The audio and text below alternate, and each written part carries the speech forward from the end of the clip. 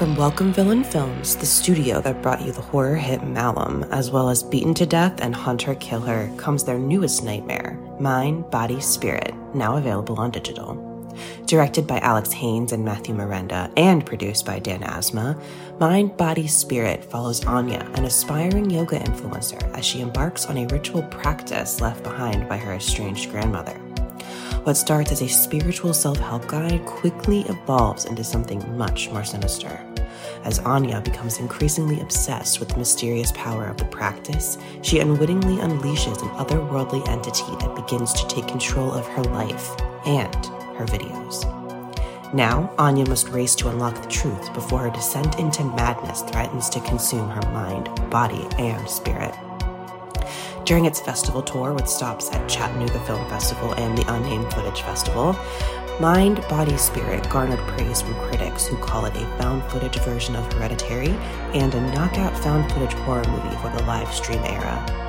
Experience the first ever yoga-themed found footage horror film and don't miss the film viewers have called extremely frightening and upsetting. Available now on digital anywhere you rent or buy movies online, including Prime Video and Apple Plus. Don't touch that dial. You're tuned in to the Dread Podcast Network.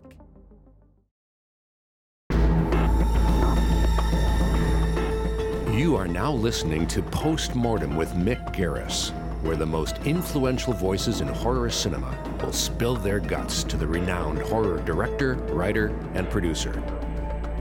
Now, here's your host, Mick Garris. From Nice Sky Productions world headquarters overlooking the glamorous San Fernando Valley, I'm Mick Garris, and this is Postmortem. Frankenstein's monster has had a long and storied career in books, in films, in graphic novels, in television. Frankly, everywhere stories are told. It all began in 1816 when an 18-year-old woman began writing the book that was to become Frankenstein, the modern Prometheus. Mary Wollstonecraft, her future husband Percy Shelley, and Lord Byron were sharing a house near Geneva when they decided to have a little contest to see who could write the best horror story. And thus was born what might well have been the first science fiction novel, and certainly an absolute classic tale of terror that has proven influential for 3 centuries and is still going strong. Its premise of man playing God to create life continues to be a potent theme to this day, and has stimulated many creative minds to build monsters of their own. Because the book was written by a woman, it was actually published anonymously with no author credit at all when it first came out in 1818. It wasn't until the book was published in Paris in 1821 that it heralded the name of its young female author, Mary Shelley. The book is profound and its prose is compelling and muscular and limitlessly imaginative, particularly considering the tender age of its author. First adapted to film in 1910 by none other than Thomas Edison, Frankenstein has been adapted to film dozens, probably hundreds of times, most famously as the classic Universal monster created in 1931. When we think of Frankenstein, we think of what makeup artist Jack Pierce did to Boris Karloff, the iconic monster that has stood the test of time, rather than the mad scientist who created it, Dr. Victor Frankenstein.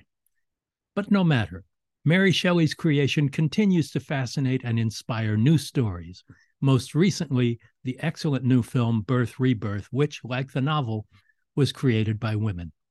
Co-writer and director Laura Moss and producer Molly Elfman.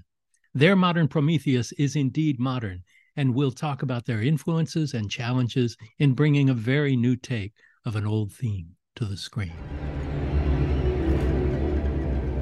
This episode is sponsored by Saban Films and the Norwegian thriller Good Boy. When a young student meets a millionaire heir on a dating app, they hit it off quickly, but there's only one problem. The millionaire lives with a man who dresses up like a dog. Watch Good Boy on demand and digital today. Good Boy.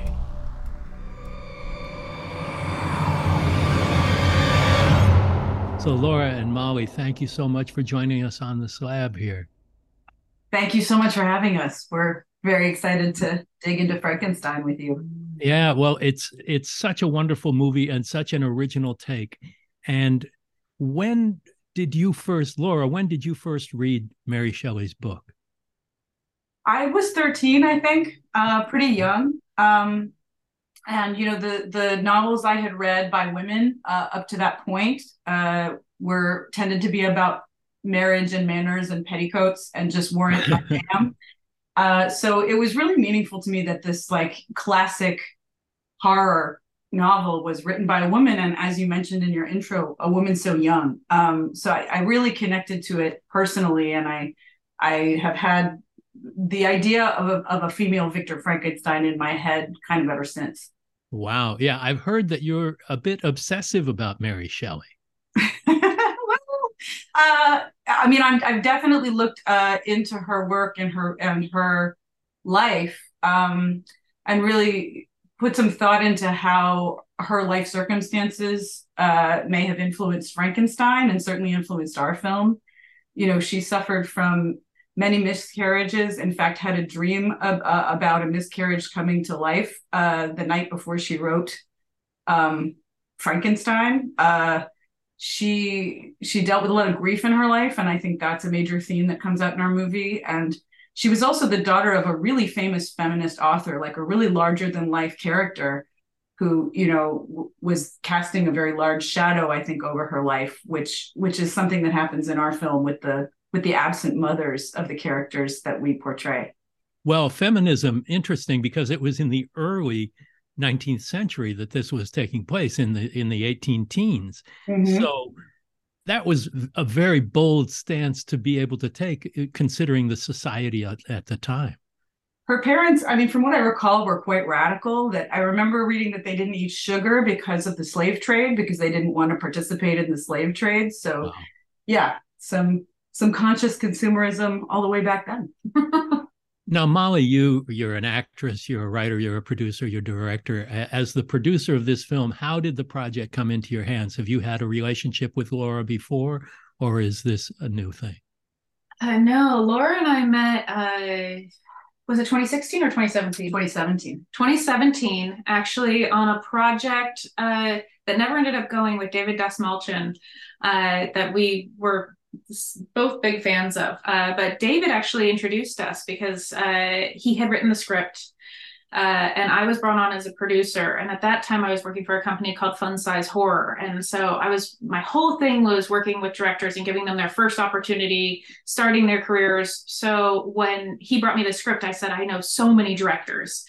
And he said, look, I know this one person, they might be perfect for the job. And I was like, look, I know a lot of directors.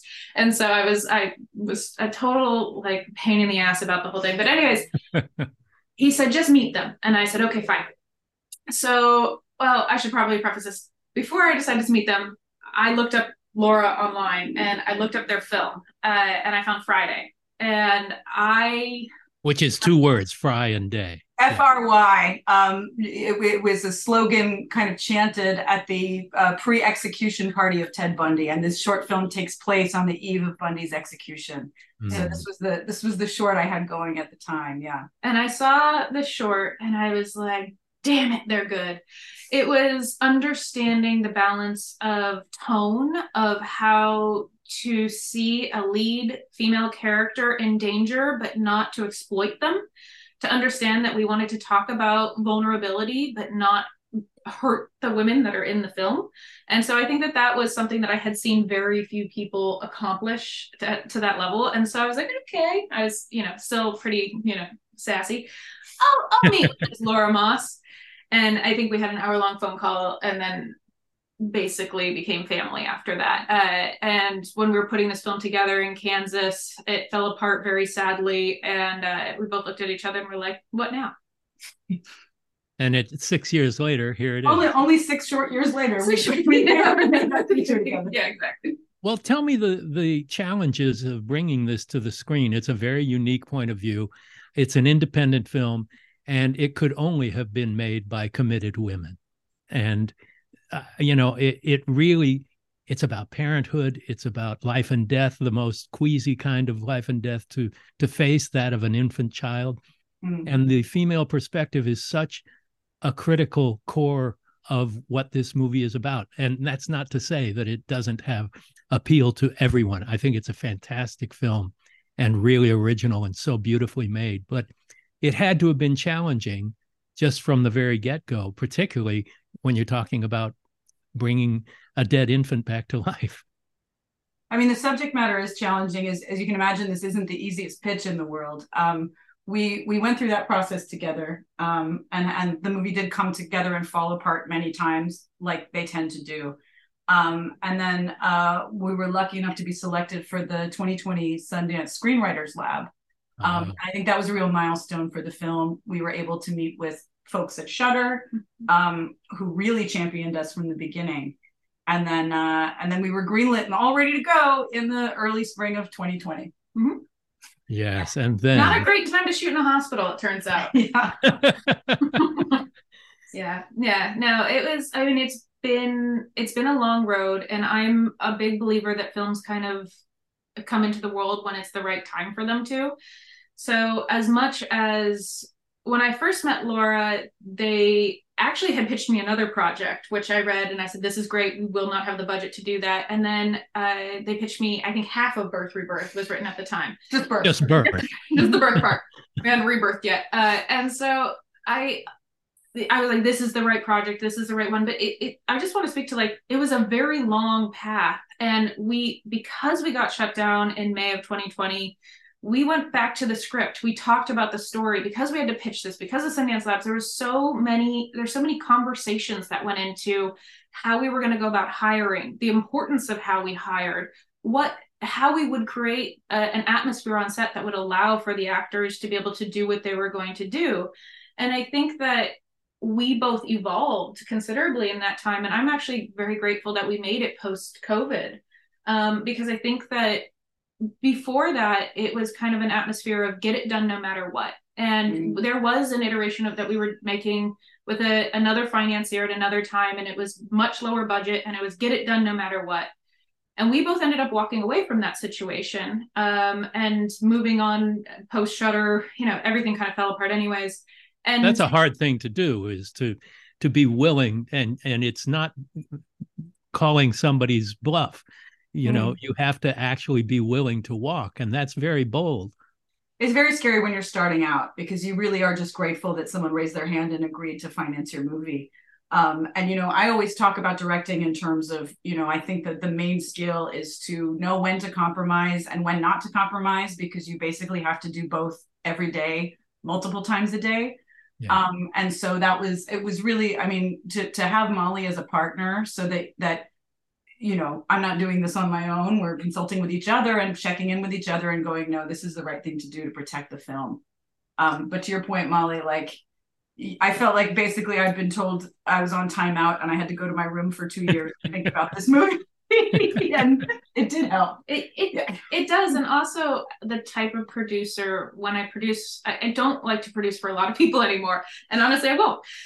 So Laura's one of the few people that I will produce for. And one of the reasons why is because I think we share the same reason that it's not just what we're making, but how we're making it. And I think that is equally important to us now. And I'm understanding what Laura's wants and needs were before we ever got to day one of shooting, allowed me to create the right atmosphere, that they didn't have to be needing a lot, that they weren't wondering, that they knew that the decisions that were being made on the producerial side were to help what the creative needed. And so there was a shorthand that allowed us to move incredibly fast and through post, which I think I'm very grateful for all of that.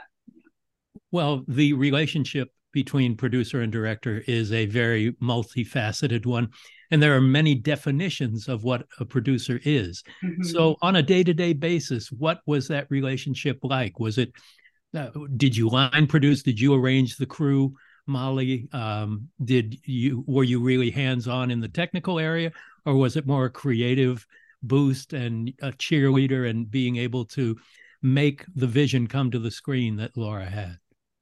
I mean, I don't think I hear this term creative producer, and I think I kind of technically know what that means, but I don't, because in order to be a producer, you have to understand what the creative needs are and the monetary response for that. So you don't get to ever just let go of the budget. But David Newhouse was our line producer, and he was, ran the actual budget, but I was able to communicate with him very directly about what the needs were.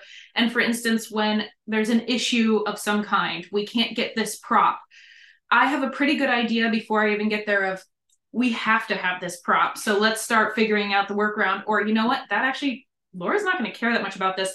Let's find 5 other options and bring it so that we can go about it a different way. So I find the most beneficial is that normally I can show up with solutions that are actually going to matter and so it is very nuts and bolts, but it's also being a cheerleader. It's also Laura being like, I don't know how we're going to finish today, and being like, we're going to finish today.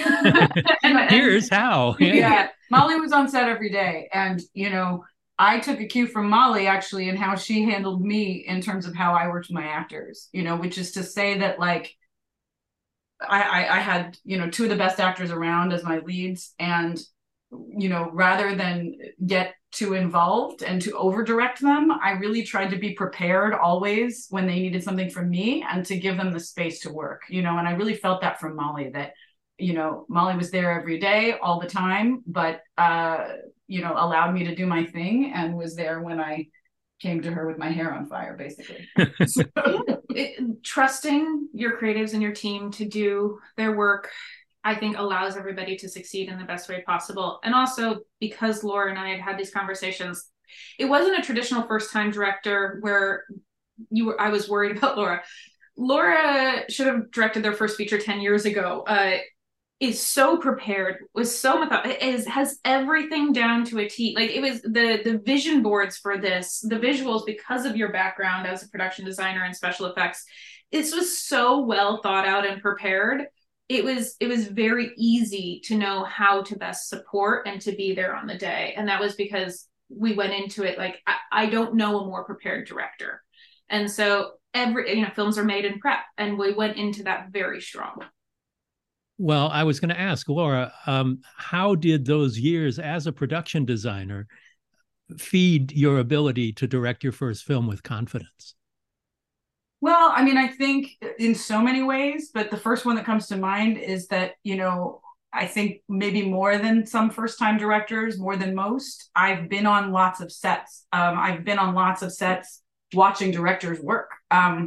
So that benefit is invaluable. I think that process was demystified for me that way. And I really understood like that films are made shot after shot, and, we can do it, so right, one at a time. Yeah. Yeah. That confidence was there, just that I was going to be able to do this. But also, how to stretch a dollar, how to, work with a crew, how much as a designer, I appreciate knowing that we're not going to shoot in that 4th direction. So please don't spend your time dressing it. And also how to tell a story through design and through the use of space. We had Courtney and Hillary Andahar were our production designers, co-production designers, and they were phenomenal. They're also writer-directors. So I had a really symbiotic relationship with them where I was like, the layers of that apartment were really important to me, knowing that 80% of the film takes place in that apartment and not wanting it to get old and boring, and to make sure those angles felt unique each time. That was a collaboration with the designers and, of course, Chananan, our DP. But I do think the on-set practical experience is really invaluable.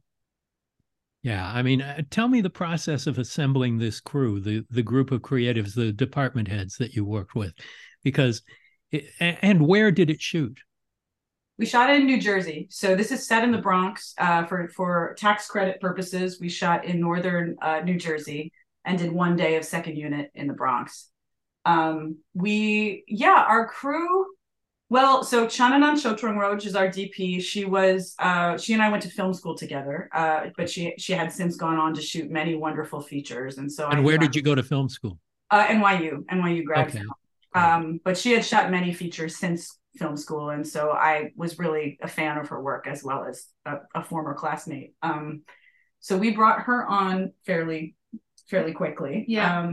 Ariel Marks is our composer, and she composed my first short, and we've been working together for 7 years. So we've been talking about this film for 4 years, and that was an amazing process. Yeah, we had to shoot this incredibly fast, and then the turnaround for Sundance was incredibly fast. So the relationship that Laura and Ariel had, I think, was a big reason of why we were able to do that, an amazing post team. I think it was a mishmash. It was Some interviews. Some interviews. The Andahars, the production designers that we spoke about, I have been dying to work with for a very long time. They're also directors now, so they don't design all the time. And they had just worked with my producing partner, David Bisti, on another film. So he called up the Andahar twins. Was that The Wind? That was another horror movie, right? Yeah. Yeah. And then I'm trying to think. Oh, Lisa Forrest was a find. Lisa Forrest was our prosthetic makeup artist, special effects designer. And she's a New York based artist, and she's unbelievable. I mean, they are top shelf effects. The practical effects are really amazing, and she's amazing. Organic.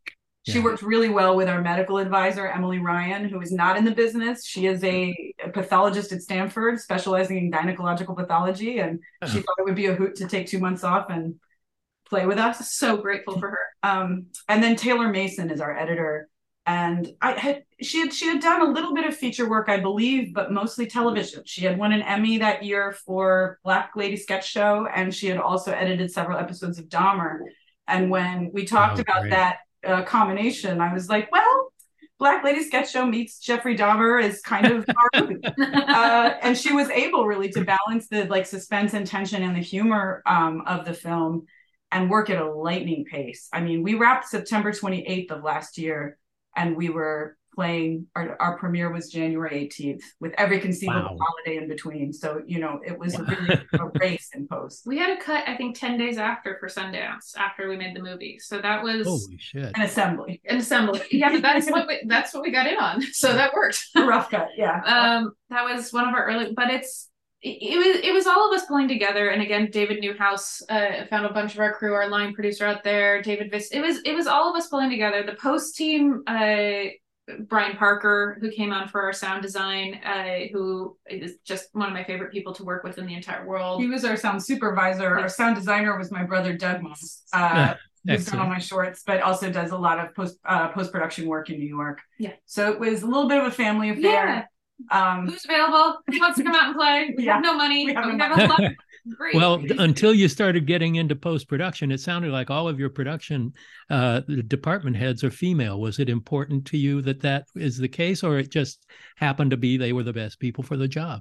Well, I shout out to Joe Origlieri, our sound mixer, who is not female, but actually went to college with Brendan O'Brien, my co-writer. So we've known Joe just forever. And went to college with females. Yeah. Yeah. I mean, he's met them. Female boom. Yeah.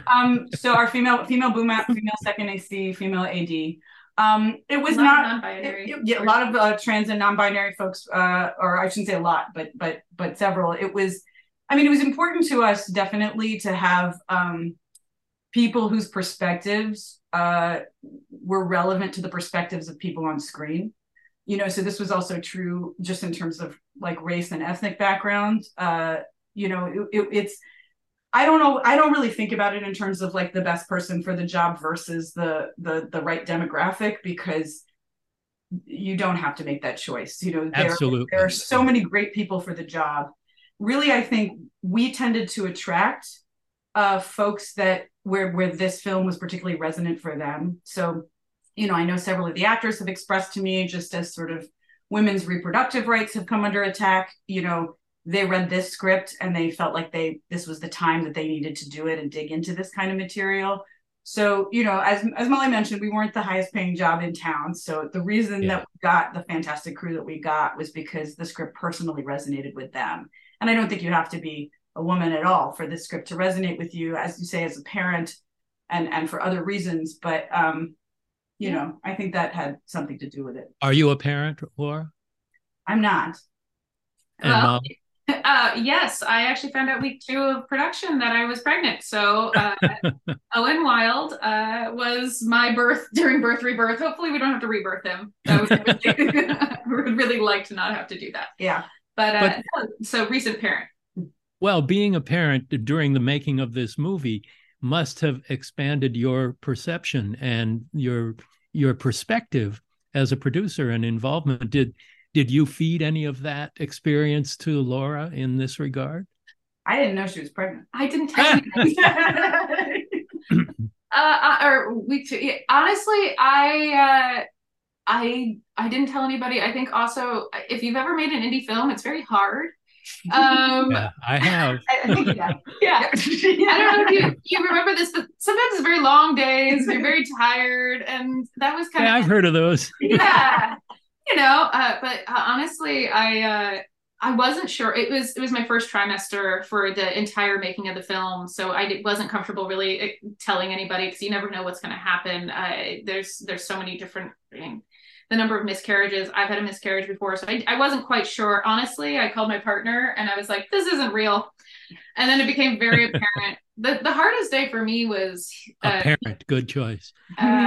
He flew out to New York, and we heard the heartbeat the same day that we shot the C-section scene. Oh wow! And I was like, I remember I showed up on set that day, and it was the first day that it was really real for me. And I was like, you know what? I'm just gonna sit back a little bit today. I think this is gonna be a hard day for me. And then everything, like we had every issue on set that day. And I was like, okay, I'm gonna sit in the room and I'm gonna partake in this C-section and be like holding placentas all day. Okay, great. So that was but I mean honestly, I'm not sure how it's affected me. I'm gonna have to figure that one out in therapy at a later date. But I will say it spoke to me already as just a person who didn't know if they wanted to be a mother. I wasn't a person that was my dream in life. In fact, my dream was to make sure that I helped bring ideas and thoughts into this world. And so how to transition that into becoming a parent is something that I'm still working on and he's only a couple months old right now. So we're still figuring that out and how that's going to inform the future projects that I make. But it's something that I'm very proud of as a filmmaker to have been a part of, because I feel like the subject matter in this film about what it means to be a parent is very important. And I'll be honest, I've kind of felt like a parent because I've been a producer for a long time. So I'm kind of used to that type of mentality. Your children, yes. It feels like it. Laura, do you think it would have affected your perspective had you been a mother before making this movie? Oh, certainly. I mean, 100% it would have. And it was important to me, actually, to balance my perspective with the perspective of people who are parents. Our cinematographer is a mother. Judy Reyes, I think, drew very much on her experience as a mother, as an actor in this movie. But I think it's not just the experience of being a physical parent, but also like encountering the limitations of your body around fertility was a big element of this movie. And so for me, I think it's just as someone who, has a uterus, also wasn't sure what my plan was, and was making this movie in my late 30s, and then turned 40 on this set. I think that really, affected my experience of this. I will say that the lack of support from our medical system and how horrible our healthcare system has become very apparent to me during being a child.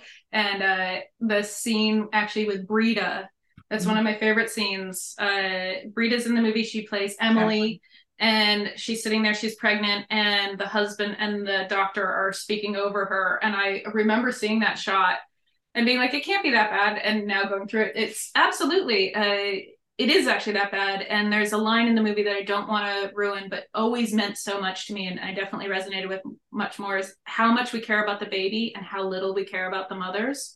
And I have gone through that and experienced that. It is amazing how much you are cared for while you are pregnant. And the second the baby is out of you, it is all about the baby, and they do not care about the people who have brought that baby into the world. And that is a huge problem, and something that I do think is addressed in the film.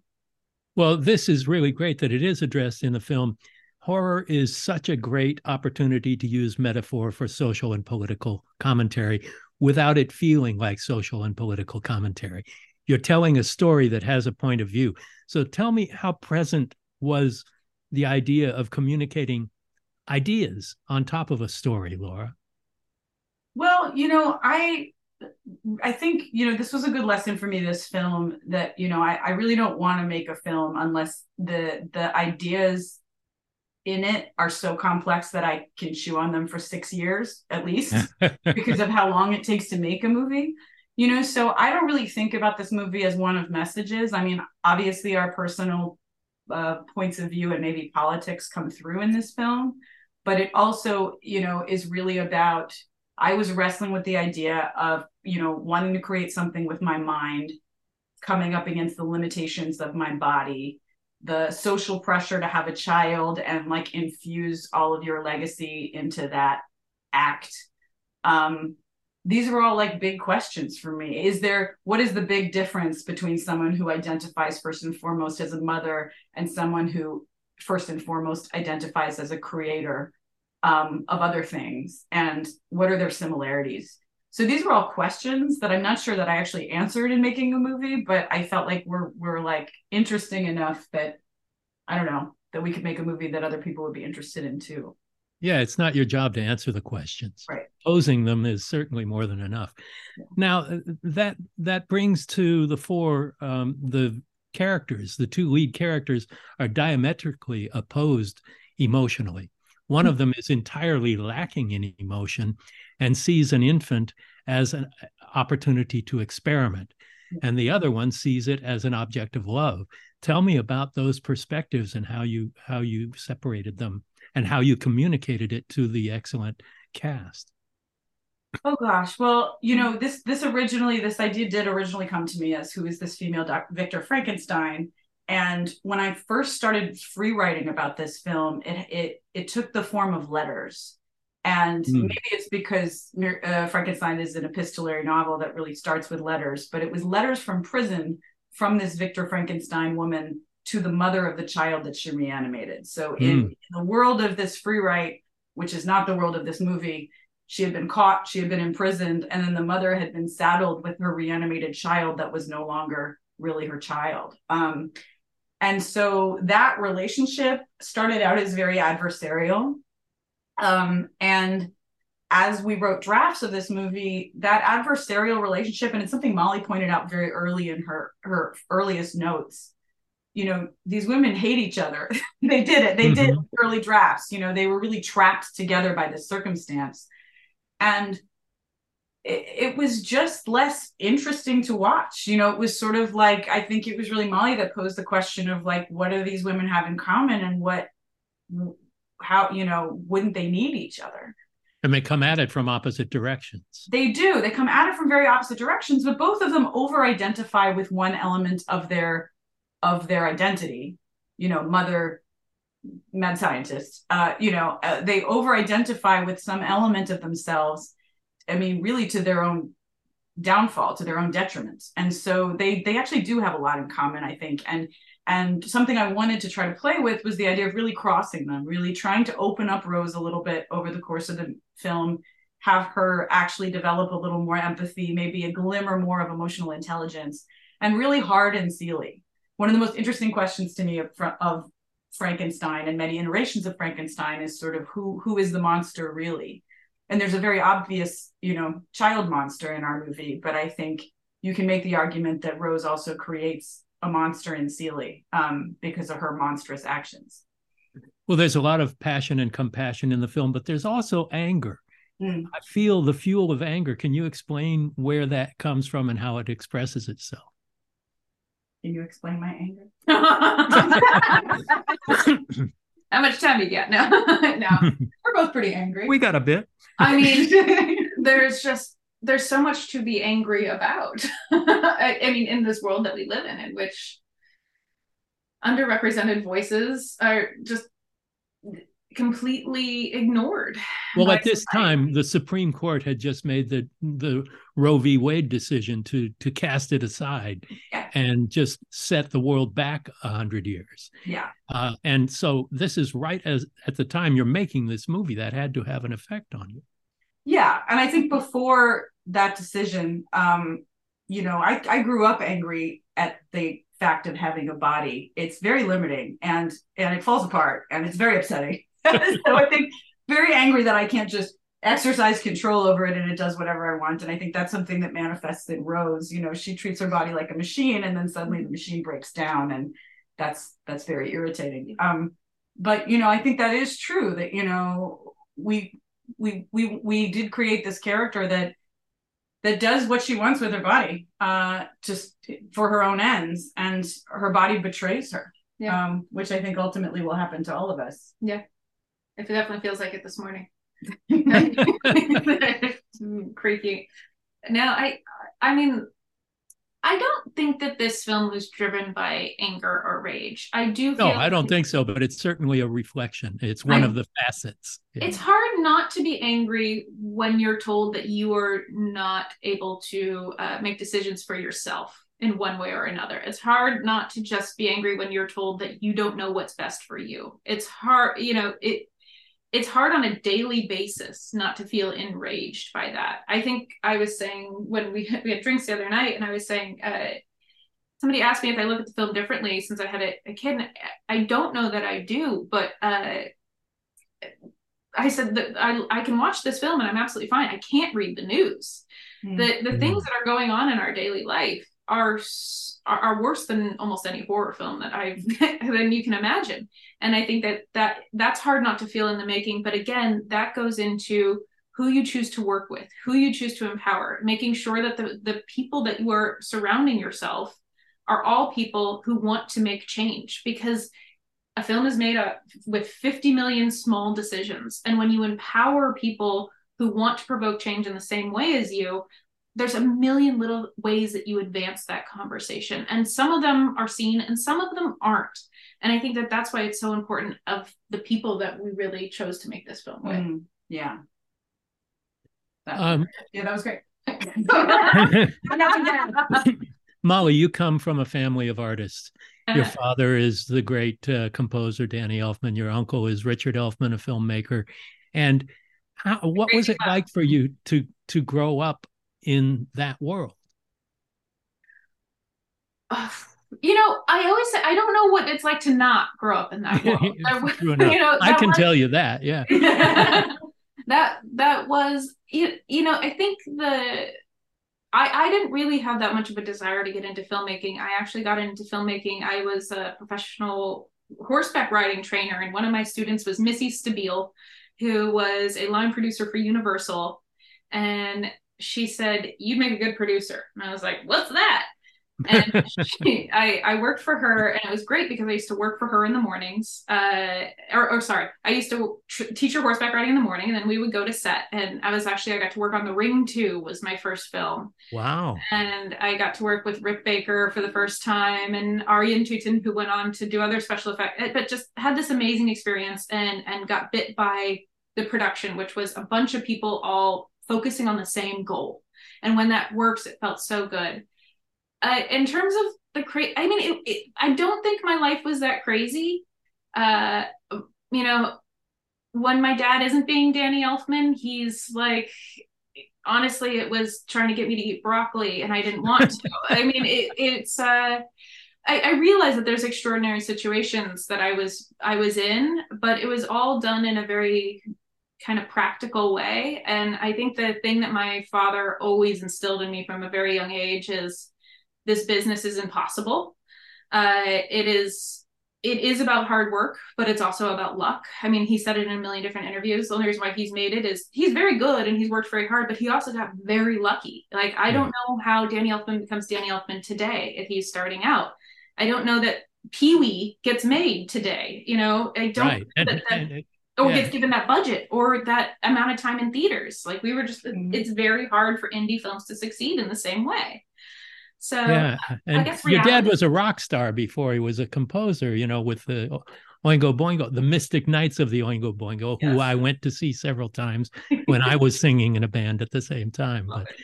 But he's Laura, just a dad. I mean, when I met him, he wouldn't stop showing me baby pictures of Molly. The bear rug pictures. We did have but then there was, Uncle Billy, which was the shrunken head, and there was, skeletons. And I will say this is, I think, a huge part of why I got into horror. My dad used to have all these skeletons around the house, and like real skeletons and real shrunken heads and all the type. And then there was as one would, yeah, as one does. And that was just normal for me, right? So I was never afraid of any of that stuff. All the stuff that I was told you're supposed to be afraid of, I wasn't afraid of.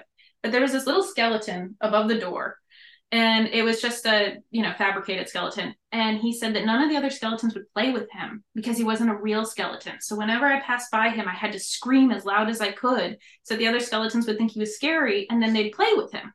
And so I was like, that made sense to me. So every single time I'd pass by the skeleton, I'd scream as loud as I could. The response to him is that people would see this little tiny girl walking into a room, screaming and walking out, and he thought it was hilarious. But I do think like what I love is making sure that the person who doesn't feel like they fit in feels like they can belong. And maybe that's by screaming. Yeah. And that's also what monsters are all about. I mean, why we identify with Frankenstein's monster, who is one of the few truly empathetic creatures that we feel empathy for. What about you, Laura? What was your background like as a kid? When did you first start to appreciate the outre? When did you first meet a shrunken head? Yeah.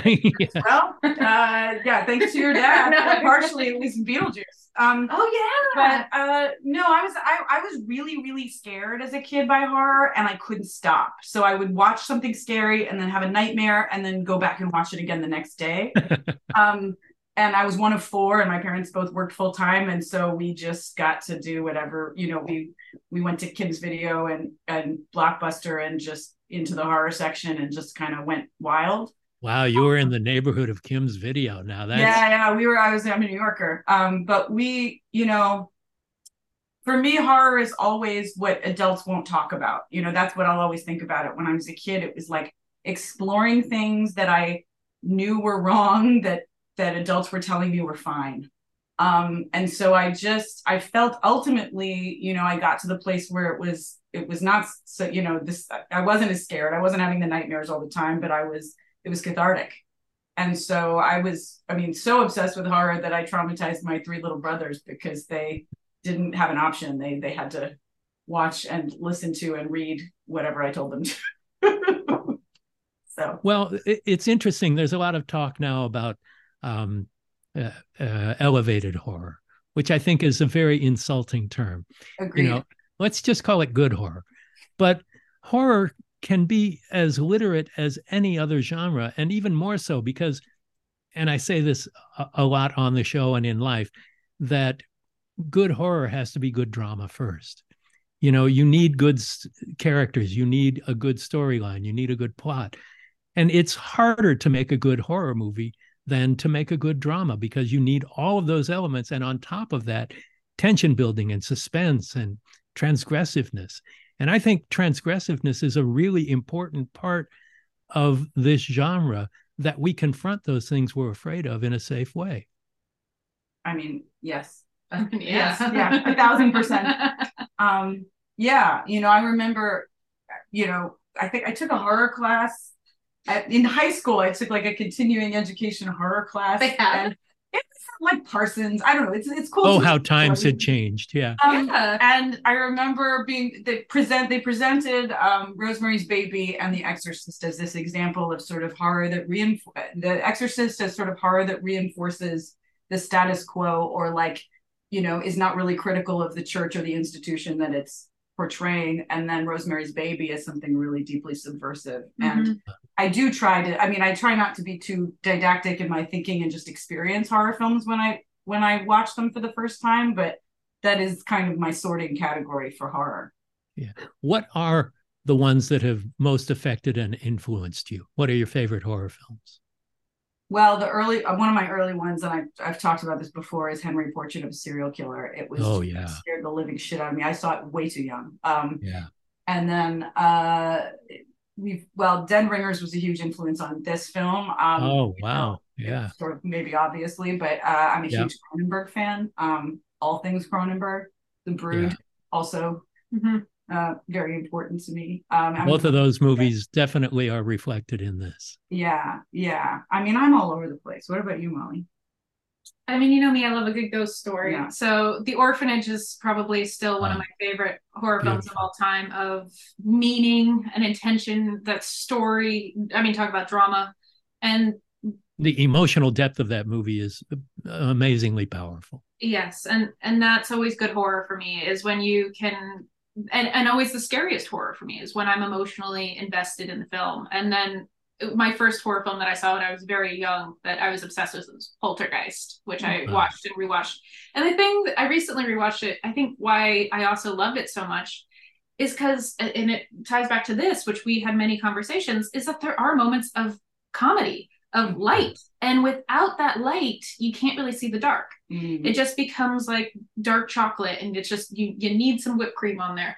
But I think that was a really weird conversation that I remember that we had multiple times, was the comedy pass on this script. About humor. There was a version of this that was sort of all the beats that you see in the film, but was just kind of humorless. And I got to the point where I was like, I don't want to watch this, let alone make it. I need to find the dry humor in it, hopefully character based. But I fully agree. And speaking of great R movies, I just rewatched Dead Alive yesterday, and it's been yeah. I mean, it's amazing. And after making our film, in 24 days, and that they shot that in like 11 weeks, and just anyway, I won't. And Peter Jackson did everything, he built props, he did everything. It's like so fun, and they're having so much fun. And I think that element of fun is something that I definitely want to bring into everything going forward. Well, tell me about the transformations that the script took from the beginning to the end. You talk about how it has changed a lot and changed course and direction, and then became what it became. Tell me that train of thought, where it took you. Yeah, there were some elements that were always the same. I mean, it was always these women, it was always this reanimated child, and they were sort of always trapped, and it always felt cyclical, like, always a pig. Oh, no, it wasn't always a pig. Sorry, I remember that. And then we had to go to a pig. Yeah, sorry. One of the things, I think the humor was a big revelation for us. And there's also sort of an element, and forgive me for those who haven't seen the film, but there's an element of the beginning kind of recurring at the end.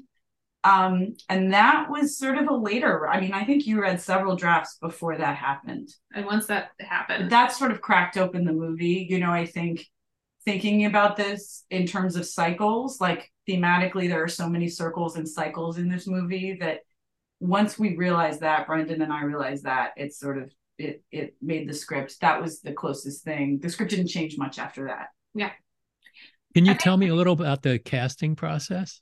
Oh, yeah. Well, so, Judy Reyes, I've been obsessed with for a long time and had in mind when we were writing this script. I know that she's known primarily as Carla from Scrubs, and people know her for her comedy chops.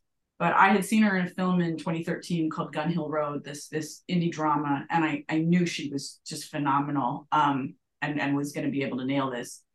So I had her in mind from the beginning, but I didn't really want to, because I really didn't have a second choice for Celie. I didn't want to go out to her until we were like, this is scheduled for this date. Like, this is very, very real. So it was really a question of Rose the whole time, who are we going to cast in that role? And Marin has done everything, but I know her from a lot of her theater work in New York. And I just know her as this really fearless actor. And Rose is very much like me. I mean, that's how I feel. Hopefully I don't come across that way, but fortunately not at this point.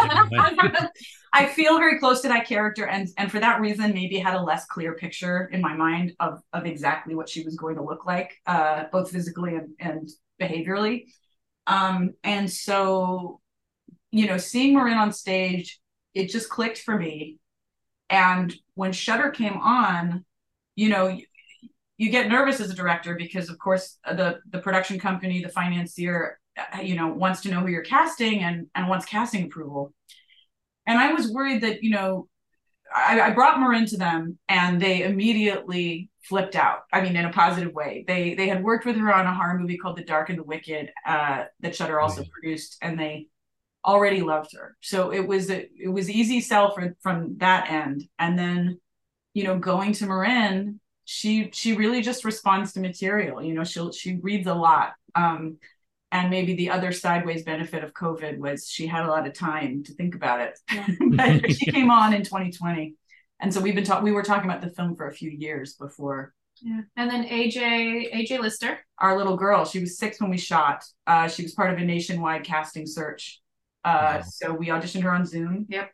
And I didn't meet her in person until a couple days before filming, but I developed a pretty close relationship with her mother, Stephanie, because as we all know, you're casting the parents when you're casting the kids. Yes. And Stephanie, I would send videos to Stephanie of, a dementia patient or a toddler learning to walk, and she would do exercises with AJ at home and film them. Yeah. And that was kind of our rehearsal process, was, for weeks leading up to the shoot, kind of building a movement vocabulary so that we could kind of hit the ground running when she actually landed. Yeah. Well, there is so much medical veracity in this movie. Tell me about the research that you did between the two of you. That's really oh boy. I mean, I can't take credit for that. Well, I was trying to remember where he wrote this, if it was on writing, but Stephen King, I remember, had a whole chapter paragraph about research and about like not getting over involved with research and letting it kind of derail you. And Brendan and I, kind of knew enough to know that we didn't know anything. And so we read a couple articles, we read a couple books, and then we wrote a draft of this movie, knowing that there were going to be wild medical inaccuracies. And our medical advisor, the Stanford medical advisor who I mentioned, was actually college roommates with Ariel, our composer. So I sent this to Ariel. She said, my friend Emily would probably really love to, dig in. And I sent it to Emily, who was kind enough to read it. And I said, rip it apart. Please tell me everything that's wrong with it. And she did. But she also happened to be very story-minded. And so she would say, it wouldn't happen this way, but I know why you need it to happen that way. So here's something else that can feasibly happen. So she was a real contributor to the writing process. Wow. And she came on set, and when she wasn't with me, she was with the production designers, she was with the actors. And so really brought a lot of medical realism to the film. Yeah. What's your favorite part of the process? I mean, there's casting, there's pre-production, there's production design, there's sitting with your DP and planning things out, or is it production itself where you've got 1,000 questions hammered at you every minute? And then post-production where you really fine-tune what your movie is and what it becomes. I like being on set. As crazy rather than writing, because writing's the worst. Yeah. Writing's the worst. I love writing. It's so much fun. Who was it? Somebody, I wish I could cite this person, said that writing is pushing a boulder uphill and directing is running down the hill with the boulder behind you. To me, directing is being hit by the boulder rolling over you. But it's so much less lonely, when you're like, of course, Molly's been involved from the start, Brendan's been involved from the start. But when you get onto set, you realize that it's not solely your responsibility to solve this problem, that there's actually an amazing crew of people whose full-time job is the thing you made up. It's pretty awe-inspiring. And I that's my favorite part. What about you? I mean, it's a mixture. Like I said, that whole idea of when an entire group is all focused on the same thing, they're all individually working to make one reality come true. That feels really good when it's going really well. When it's not, it's the worst thing in the world. But that feeling of existing inside a tornado calmly is probably my addiction. But I will say my other favorite part is Foley, because it's so weird. And I love it. For people who don't know what Foley is, it is recreating the sounds that almost everything you hear in a movie has been added to in post-production because the mics aren't in the right position to hear a glass being set down or footsteps in gravel, things like that. So it's called Foley when you have Foley performers actually create those sounds right on mic, so you can mix it at whatever level you want, just so the audience knows. Yes. And the use of like when to use breath. It's the subtleties. It's the cherry on top. I love the last couple of weeks is actually my favorite. Like I love finishing the edit, which I know normally seems very stressful, but I actually really love that. And I love putting on the score and the sound and being there, because you really get to finesse the thing. You're no longer trying to figure out what your monster is. You're trying to figure out what the hat is for the monster. And that's a fun stage. But Foley in particular, it's those tiny little details at the end, because they make a huge difference.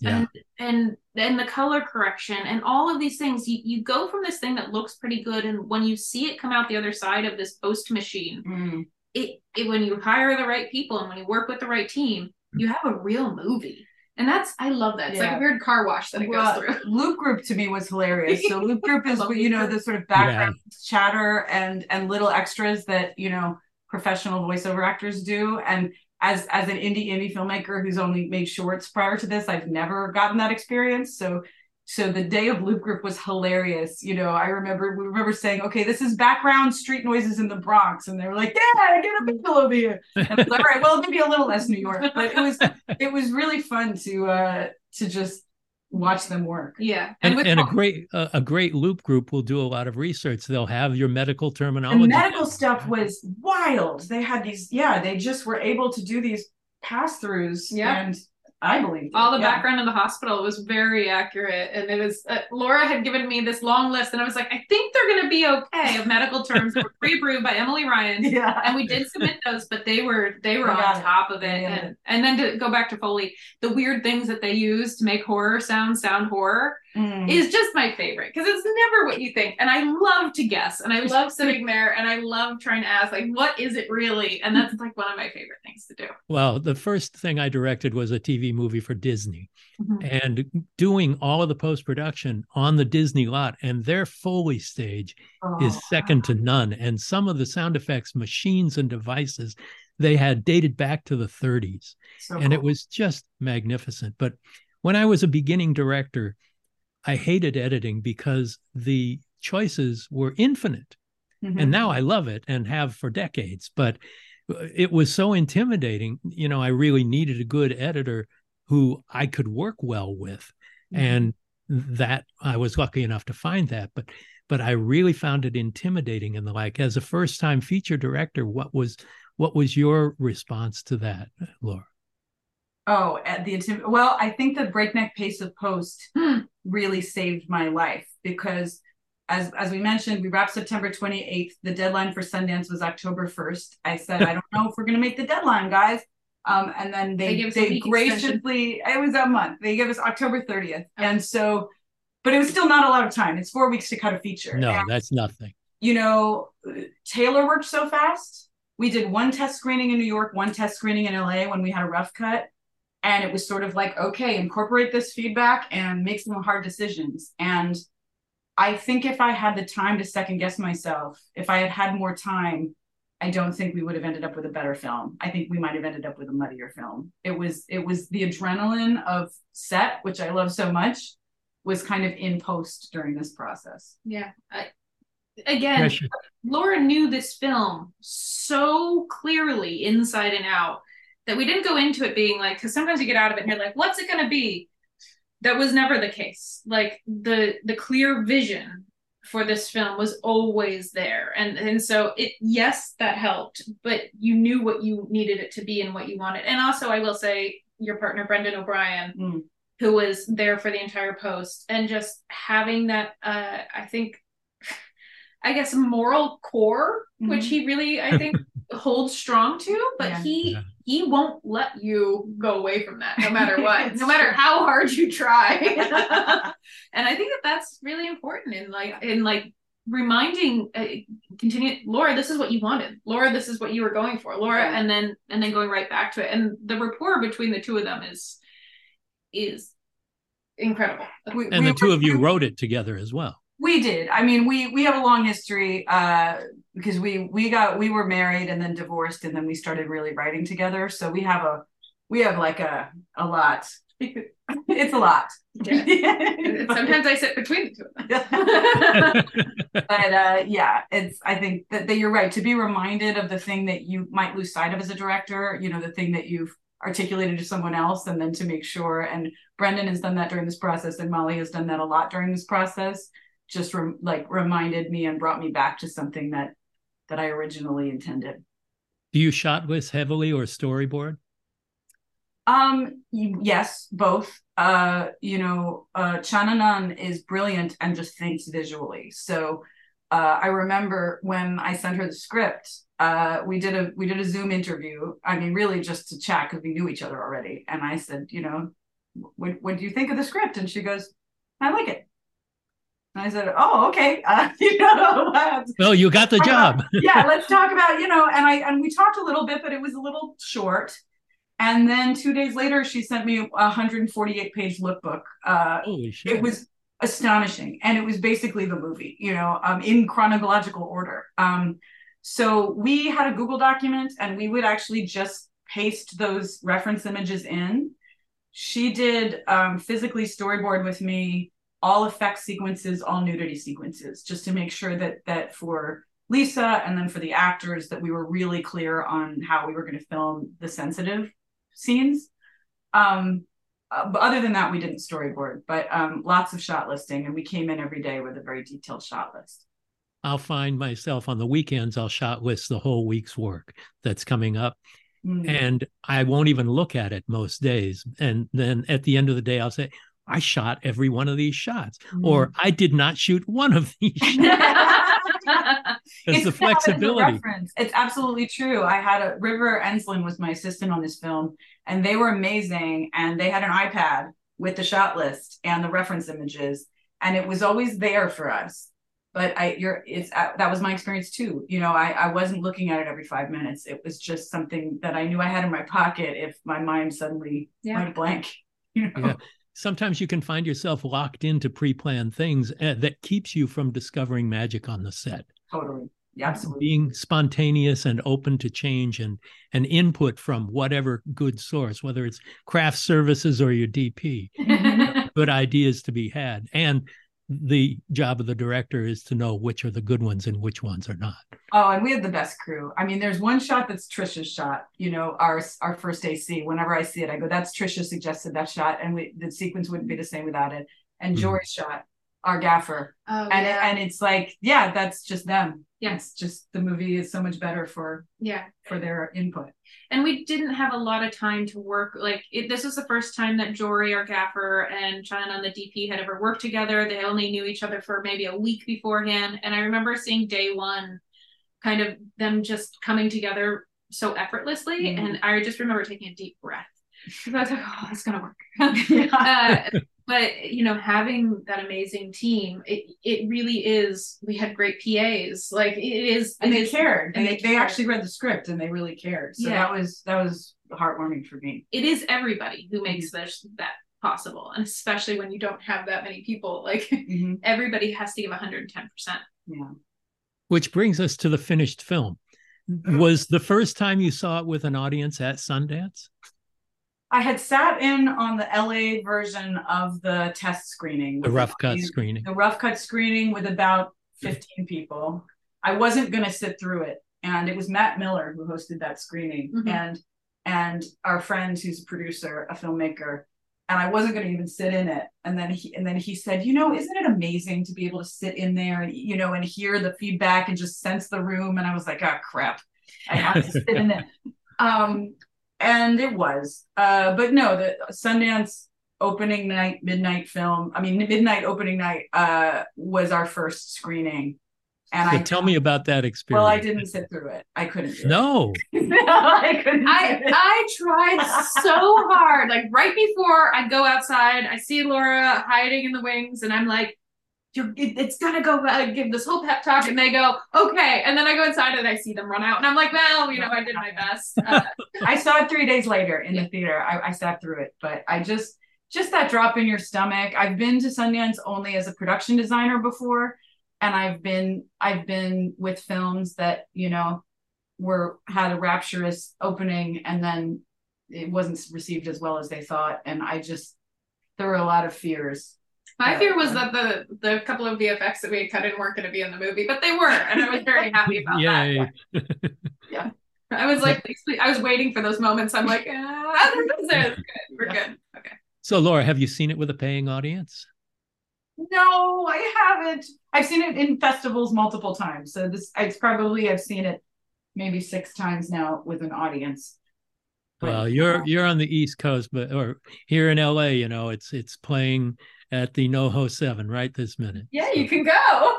I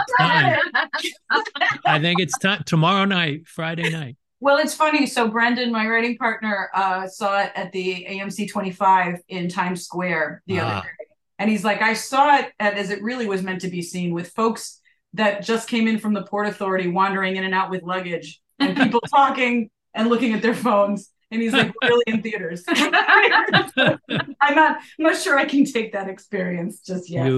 You have to see it with an audience because that's what it's for. You're telling these people the story, and I encourage you to share the experience. Thank you. No, you're right. And honestly, the festival experience, getting to go to Overlook and Fantasia, particularly with genre Both audiences. Both of them are great. Both of them. It's so cool because you really get just the best audiences who really want to talk really deeply about the movie. Yeah. Well, genre audiences like to possess the films they love. They want to feel like they're participants and owners, and they care passionately more than any other genre. Yeah. That's a pickup on every tiny little detail. And you're like a little bit scared sometimes about the level of attention that you get. I love, somebody came out of the screening that we had last week, and they were commenting on Rescue Birds and the details of that. That was wow. The children's TV show that's on the children's TV show that's on the screen that kind of recurs. Oh yeah, Rescue Birds. We couldn't get the rights to Wonder Pets, which is a real kids TV show, so we had to. They wanted nothing to do with us. So we had to write and animate and produce a children's TV show in post on this movie. That was the hardest thing to do. That was the hardest part. We weren't having to do it. We were like done, and that was the thing that we were finishing like under the gun to make sure that there was a car. It's so funny the things that you end up doing at the last second. It was Rescue Birds. Yeah, but that had to have been fun. It was great. It was. Yeah. And by the way, if anybody would like, there's a lot more script that Brendan and Laura wrote. And we wrote an entire children's episode. Yeah. And my brother Greg, who is not my brother Doug, who did our sound design, my brother Greg wrote the Rescue Birds theme, which is really annoying. So yes, and we would love to make that. So if anybody wants to pay us for that, I have the merchandising rights. So that's how. Well, I was going to ask what's next. Now I know.